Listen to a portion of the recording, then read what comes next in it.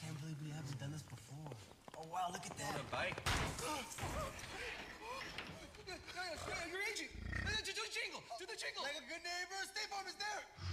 Hey, guys. Do it again. Do it again. Like a good neighbor, State Farm is there. In my office. I think we're good. State Farm agents are there when you need them.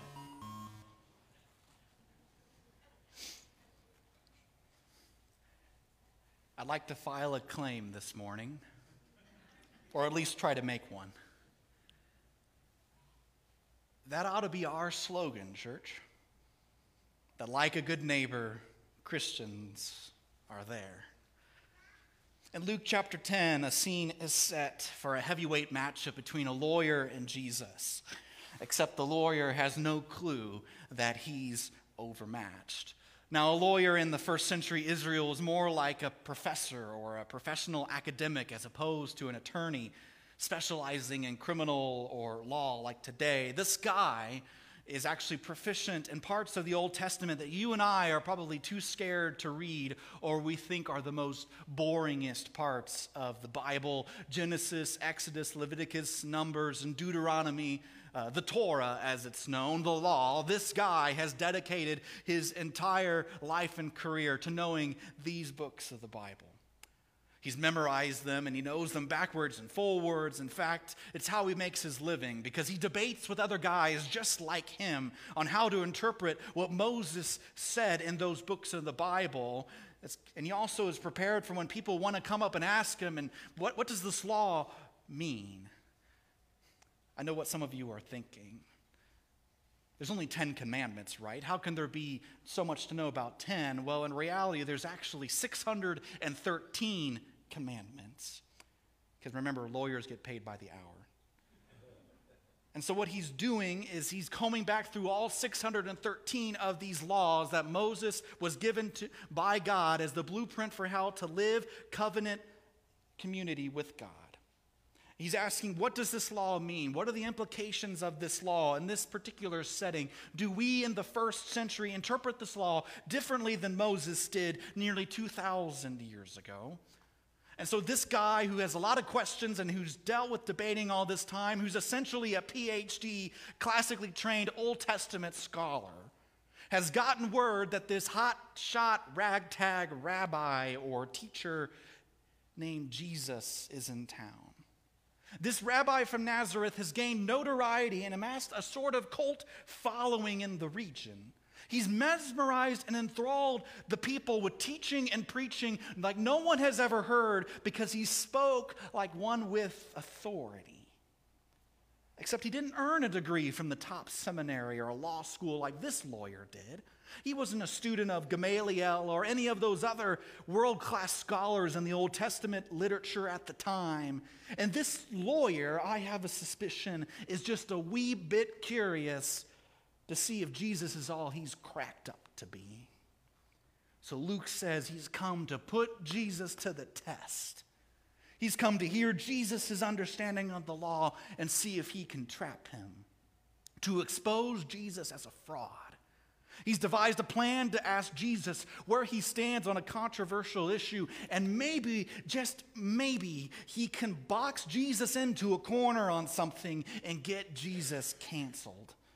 Oh, wouldn't that be the ultimate prize? The thing this attorney can go back to all his friends and talk about, gloating that he bested this so-called one who speaks with authority publicly in front of everyone. What better way to earn some street cred among his peers? So this anonymous lawyer goes for it right out of the gun. He says, "Teacher, what should I do to inherit eternal life?" Ooh, this question was actually debated and disputed among the rabbis at the time. Because as they boiled down the law, what really was the essence of the law? And by implication, what did people need to do to attain eternal life? The life to come. When God restored all things, made all things new, who would be included in that world? What did someone need to do to be a part of that world? This is a loaded question. But Jesus responds with a loaded question of his own. He tended to do that. You ever wonder why Jesus always answered a question with a question? Well, why not? What does the law of Moses say? How do you read it? And instead of answering the question outright, Jesus throws the ball back into the lawyer's court and says, "You're an expert of the law. What do you think?" This guy, more than most people ought to know, Jesus knows the lawyer can offer an excellent answer to his own trap questions. So what do you say, counselor? You tell me how someone inherits eternal life. The lawyer responds with a couple of Bible verses many of us likely have heard before, maybe in Sunday school or Awana, because we've been told this is what Jesus said the greatest commandment was. Because in Matthew and Mark, Jesus is asked of all the commandments, which of them are the most important? Jesus then combines two verses from the Old Testament, Deuteronomy 6:5, also known as the Shema, and Leviticus 19:18. You shall love the Lord your God with all your heart, with all your soul, with all your strength, and you shall love your neighbor as yourself. But in Luke, Jesus doesn't offer this summary. Instead, this lawyer does. It's a curious difference in the Synoptic Gospels, with some suggesting that perhaps this lawyer has actually heard Jesus offer this summary of the law someplace else. And so being clever or being cheeky, he simply restates what he's heard Jesus say. We don't know. Again, this is a lot of speculation, but typically rabbis had their own summary of the law. Jesus was no different. So maybe this lawyer, again, is still trying to trap Jesus by reciting Jesus' own summary of the law back to him. But at any rate, Jesus affirms the lawyer's answer. But having the right answer doesn't mean you know God, Fred Craddock rightfully points out. Winning at Bible trivia not a Christian makes. You can memorize the Bible word for word, read it every day, post it on Facebook, get a degree in biblical scholarship, and even become a professor, but still miss the point. Jesus doesn't tell the lawyer, "Great answer, you're my greatest student." Rather, Jesus said, "Go and do." Because you never fully understand Scripture until it's lived and breathed. Practice what you preach, as the adage goes. If you embody what Scripture says, if you incorporate it into your day-to-day life, if you love God and others, it's far better than any burnt offering you can offer, and you won't be far from the kingdom of God. Interestingly, Jesus took what was implicit in the lawyer's initial question. Did you see this? What should I do to inherit eternal life? Jesus accentuates the verb more than the object of the preposition. To inherit eternal life, to enter the kingdom of God, begins with living as recipients of the kingdom right now, walking and talking and making decisions and choices like we're already in the kingdom right now. It's not something we wait to do in the future. One has to wonder how the lawyer is feeling right now.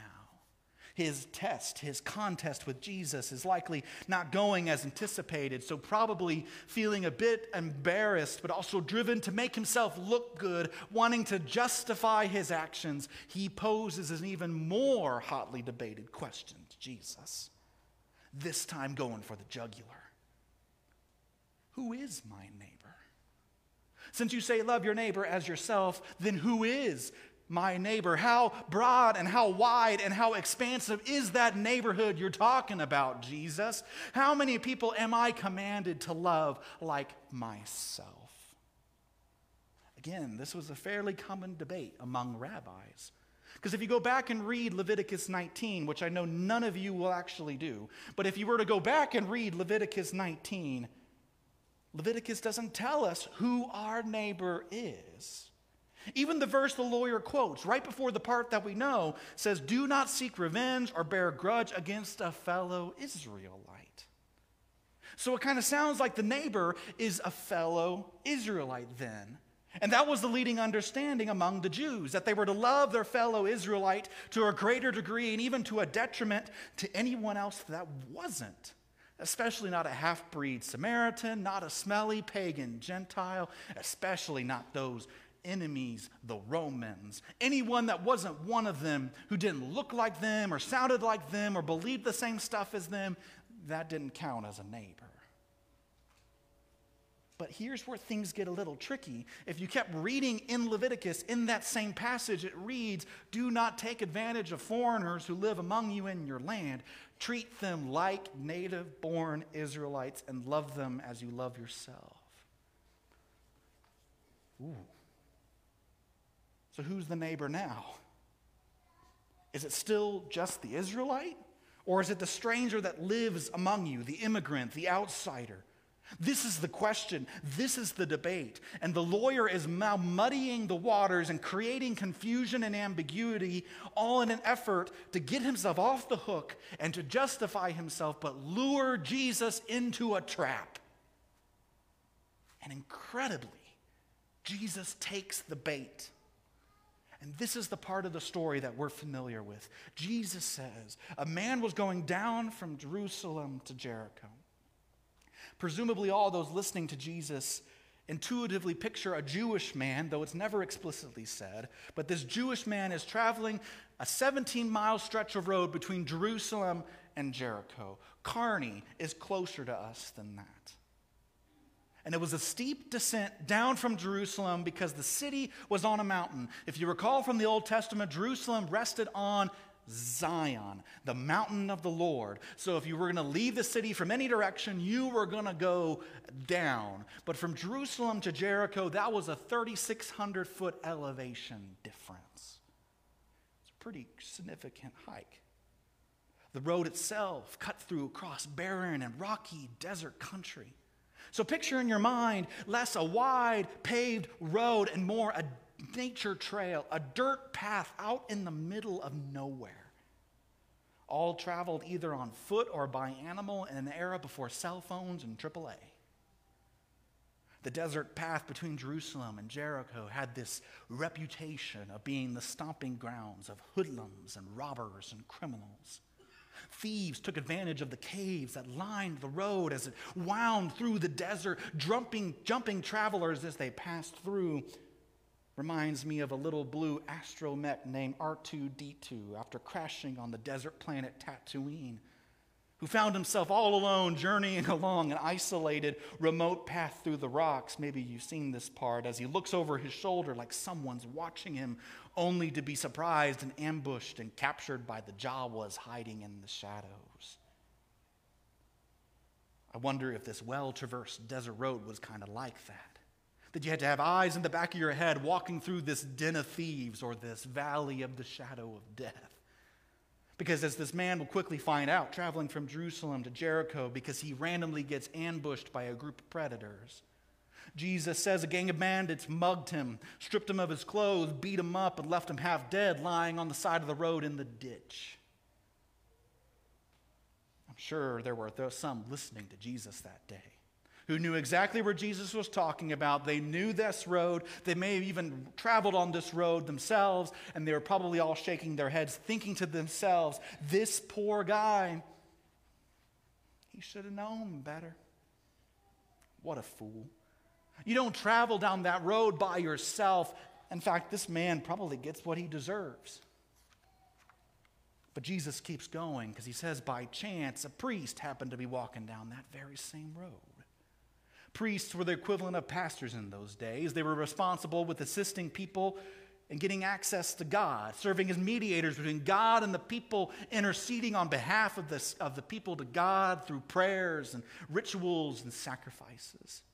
All of this happened in and around the temple in Jerusalem, with the priests serving twice a year for 1 week at a time. So likely this priest who happened to come down this very same road that day appears to be headed home to Jericho, having just finished his time of service in Jerusalem. We expect Jesus to say, like a good neighbor, a priest was there. Because surely this pastor will lend this dying man a hand. Surely this pastor, surely this clergy member will help this guy. But instead, Jesus says when he saw him on, and he passed by on the other side. And Before you think this priest simply crossed to the other side of the street, remember this is a narrow path through the wilderness. This priest is having to make a concerted effort to get around this helpless guy lying half dead and naked in the dirt. Probably tiptoeing around this man, doing everything in his power to not come into contact with him because he doesn't want to get near him. A bit of stranger danger, perhaps. Or perhaps he's just doing what he's trained to do. Following the law, he'd argued. He's well aware of the strong warnings in the Old Testament about becoming ritually and spiritually unclean from coming into contact with a dead corpse. He doesn't want to render himself unclean and then have to quarantine himself when he gets back home in Jericho, because he would have to disqualify himself from doing his job temporarily, let alone not be able to spend time with his family that he hasn't seen for a while. Maybe we should let this priest off the hook. Best to pass by on the other side because there's just too many red flags, too much risk, too many unknowns. But Jesus' point that this supposedly spiritual person has deliberately not helped this man. But just as it so happens, Jesus says, likewise a Levite, when he came to that place and saw him, passed by on the other side. Now, the translation we read actually helped smooth out what Levites did. They were assistants or helpers to the priests. While all the priests were Levites, not all the Levites were priests. And many were just simply musicians or gatekeepers or janitors doing all the mundane and routine tasks to help pull off all the activities at the temple that the priests were supposed to do. And so the assumption actually is that this Levite knows that there's a priest ahead of him going down the road. And so he knows that this priest has passed by this guy, and if the priest didn't help him, then he doesn't want to upstage his boss, so he's not going to help him either. Again, this is a little bit of a speculation, but it kind of helps flesh out the story that the lawyer and all those listening to Jesus are imagining in their minds. Because Jesus reveals that another righteous person is on this same road of this unnamed man and has now been overlooked one more time by another righteous person. And perhaps we all want this Levite to redeem the first guys in action somehow. And maybe this time Jesus would say, like a good neighbor, a Levite is there. This active church member, this deacon, this praise team member, this Awana volunteer, this active churchgoer will act. But no, we're let down because Jesus says again, when he came to that place and saw him, he passed by on the other side. But then Jesus says one of the most shocking plot twists ever. Like a good neighbor, a Samaritan was there. Because a Samaritan, as he journeyed, came to where he was. Now, Jesus' original audience would have never expected his story to crescendo this way. No one would have anticipated that the third person in Jesus' story would be a Samaritan. We know that he's coming down the road because we've heard this story too many times, but suspend that for just a moment because they had no clue that the third guy arriving to the scene of the crime would be a Samaritan. Everyone expected an average, ordinary Jewish person to show up on the scene. Jewish society was structured in such a way that it was priests, that it was Levites, and that it was everybody else. So logically it makes sense that the third person would just be somebody else that's another Jewish person, especially in this place and on this particular road in the middle of Israelite territory between Jerusalem and Jericho. But the last person any of them expected was a Samaritan. The Jews had no dealings with Samaritans. They hated and despised them for centuries. And maybe you already know this, but if you don't, can I just give you a really quick Bible lesson? I'll promise to make it really short. A long time ago, the kingdom of Israel was split into two countries after King Solomon's death. 10 tribes in the north formed the kingdom of Israel, with their capital city being Samaria. And 2 tribes in the south formed the kingdom of Judah. One day, the northern kingdom of Israel was conquered by an evil empire known as Assyria in 722 BC. And as a result, most of the population in the northern kingdom of Israel was either killed or they were deported and assimilated among the vast territories in Assyria. But there was a small remnant of Israelites that survived and remained in that once northern kingdom, now lying in ruin. And what happened over the generations, an influx of foreigners, of Gentiles, migrated into the region, and they intermarried with the remaining Israelites there, and their children and their offspring became what we now know in the first century as the Samaritans. And so in the eyes of the Jewish people, the Samaritans ceased to be pure-blood Israelites anymore. They were now a mixed race between Jew and Assyrian, Jew and Gentile, half-breeds, mudbloods, if you catch my meaning there. In the eyes of every first-century Jew living in Palestine, particularly those living in close proximity and in the same neighborhood, Samaritans were now fraternizing with the enemy. And with each generation, the divide between Jew and Samaritan widened. The Samaritans read the same Bible as the Jews. However, they interpreted it very differently. And the most important part was that they believed God called his home, not at Jerusalem and on Zion, but in Shechem on Mount Gerizim. But this was just the tip of the iceberg when it came to the friction and the bitter tension between these two parties. The title that we've given this story of Jesus is the Good Samaritan would have sounded like an oxymoron to all those listening to him, because there was no such thing as a good Samaritan, because they were all bad. They were ceremonially unclean, religiously heretics. In fact, the only good Samaritan was a dead one in their eyes. And if you think I'm being a little harsh, in the previous chapter, the disciples James and John were so offended that the Samaritans did not let Jesus into the village that they wanted him to call down fire from heaven to annihilate them. The Samaritans deserved only the wrath of God, not eternal life. But here, 41 verses later, unlike the priest and the Levite, the Samaritan sees the injured man, has pity on him, and begins to care for him in dramatic ways. This unidentified Samaritan, Jesus says, was on a journey. We don't know if it was to Jerusalem or if it was away from Jerusalem. We're just not told. We're just simply told that he was going about his life when he saw this man that he did not know, and he had compassion on him. The word rendered compassion only appears 2 other times in Luke's gospel. Once in Luke chapter 7, when Jesus sees a funeral procession. A widow had just lost her only son. And Luke says, and when the Lord saw her, he had compassion on her, and then he raised her son back to life. Again, the word appears in Luke 15, in another one of Jesus' famous stories.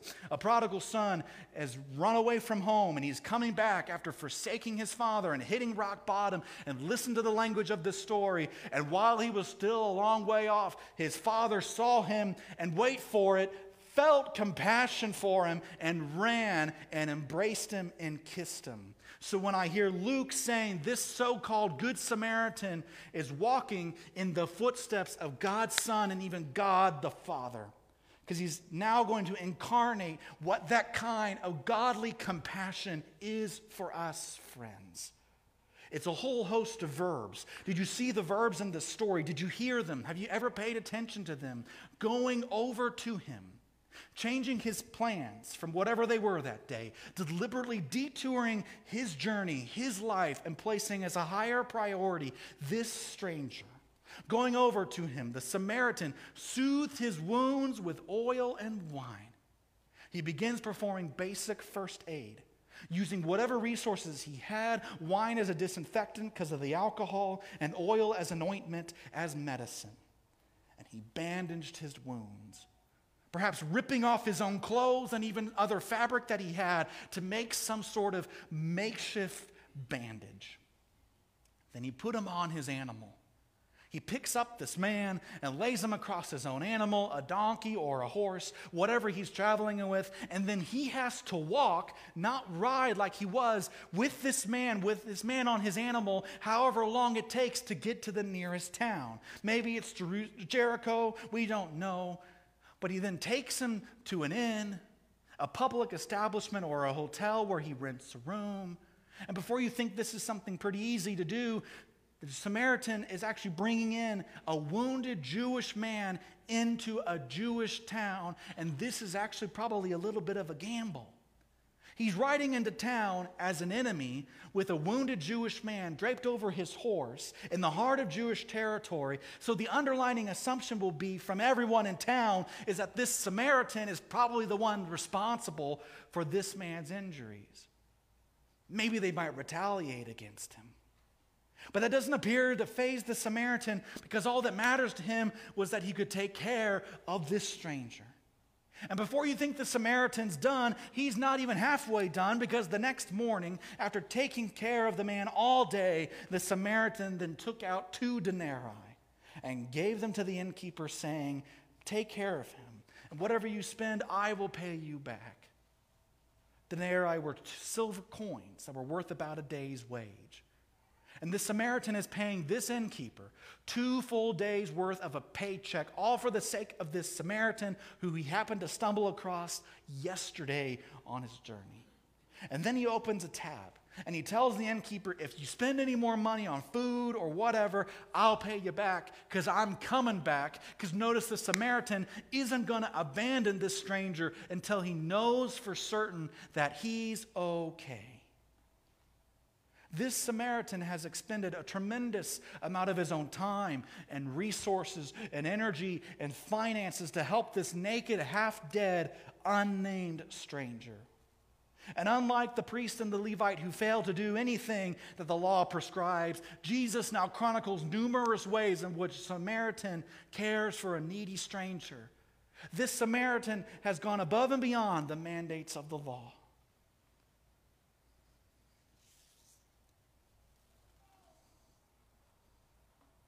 I wonder if this man that he met even knew he did any of this.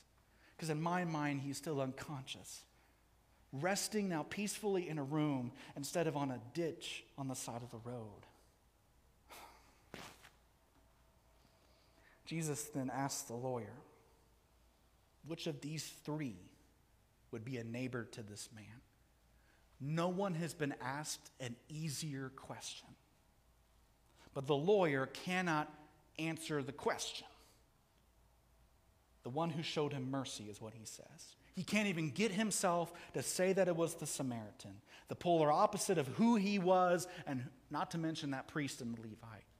He can't do it. His prejudice and racism and bigotry won't allow him in this brief moment to consider a Samaritan as a positive role model, even though that's exactly what Jesus is saying. Because he says, "Now go and do the same." I've heard this story God knows how many times, and I'm sure many of you have too. What's something new that stuck out hearing this story this time around? Maybe in this season of life, hearing the parable of the Good Samaritan sounded differently to you. Can I tell you some things that stuck out to me this time? And I'll be really quick with this. I was reminded, friends, that loving my neighbor is not a to-do list. It's a commission. It's a charge to become something, or more like someone, to embody something. It's a state of being that I'm supposed to attain. The lawyer wanted to know if he can be a neighbor to a select few of people, likely people who are easy and convenient to love. He wanted to whittle down the list from a lot to a few. But Jesus says, rather than worry about being who is a neighbor or who is not, the heart of God's law and the call of God is to be a neighbor to anyone who is in need. Jesus has flipped the lawyer's question on its head, and by reversing the perspective, Jesus changes both the question and the answer. He makes the call no longer one of assessing other people, but of being a certain kind of person. It's one's behavior and activities. It's one's decisions and choices, because loving your neighbor is a commission to dance to a different rhythm of life. Not to integrate some sort of religious checklist into our already guilt-ridden consciences. It's a posture. It's a predisposition that activates whenever we're walking along the journeys of life and come across someone in need. We don't need to be told to be a neighbor. We just start being a neighbor. Neighbors are people with a heart that does more than pump blood. It sees and it feels and it serves. Loving your neighbor the way Jesus is talking about, it's a lifestyle. It's an innate desire. It's a longing. It's what I think David Brooks, a writer for the New York Times, calls a eulogy virtue. Eulogy virtues are virtues that are talked about at your funeral. Whether you were kind or brave or honest or faithful. Were you capable of deep love? These are characteristics we're not necessarily born with, but they're made within us. And Brooks laments in his article that our culture doesn't invest much in teaching and instilling and inspiring eulogy virtues anymore. Our culture and our education systems, Brooks writes, spend more time teaching what he calls resume virtues, which are the skills and the strategies you need for career success, things that you bring to the marketplace.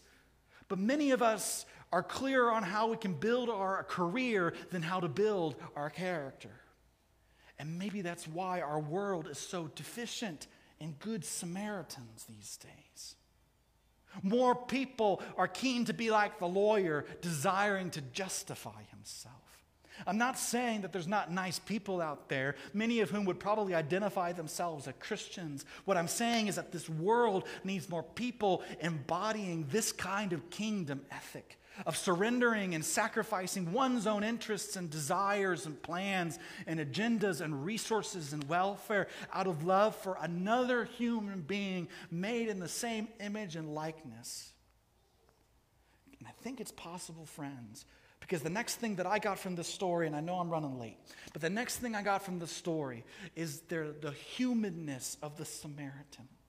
There's nothing supernatural that he did. There's nothing he did that we couldn't do. We can be the Samaritan because he's not a superhero. He's a normal person.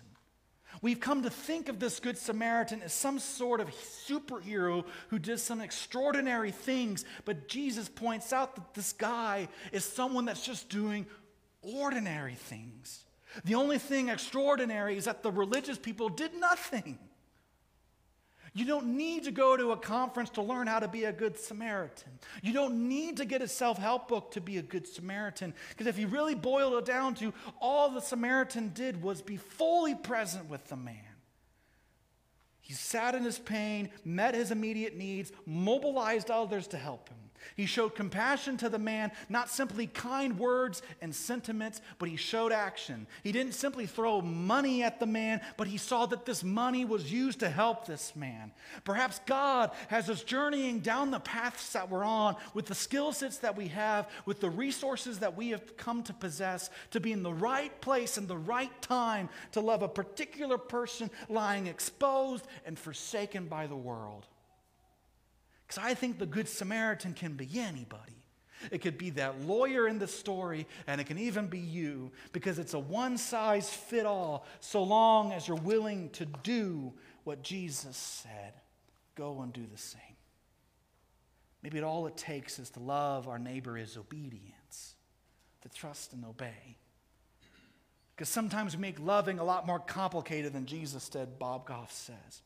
And I'm inclined to agree with him, because he says loving each other is what we were meant to do and how we were meant to roll. Will it be messy and ambiguous and uncomfortable when we love people the way Jesus said to love them? You bet it will. Will we be misunderstood? Constantly. But extravagant love often means coloring outside the lines and going beyond the norms. Loving the neighbors we don't understand takes work and humility and patience and guts. It means leaving the security of our easy relationships to engage in some tremendously awkward ones. But we need to love everybody always. Jesus never said these things would be easy. He just said they would work.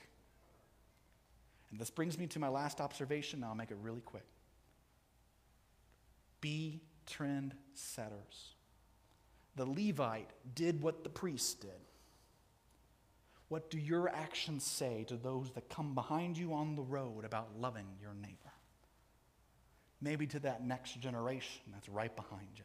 Do people see your footsteps walking around people or over people and never stopping and helping? How are you communicating loving your neighbor by what you do to those behind you? What impression are you leaving on them? Because actions speak louder than words, friends. In closing, I couldn't talk about being a neighbor without mentioning Mr. Rogers. For over 30 years, Presbyterian minister Fred Rogers opened his television program on PBS by donning his signature sweater and sneakers and singing, "It's a beautiful day in the neighborhood." It's a beautiful day in the neighborhood. Would you be mine? Could you be mine? Won't you please be my neighbor? And in closing, Fred Rogers said this: we're all on a journey, each one of us. And if we can be sensitive to the person who happens to be our neighbor, that to me is the greatest challenge as well as the greatest pleasure. Because like a good neighbor, Christians are there.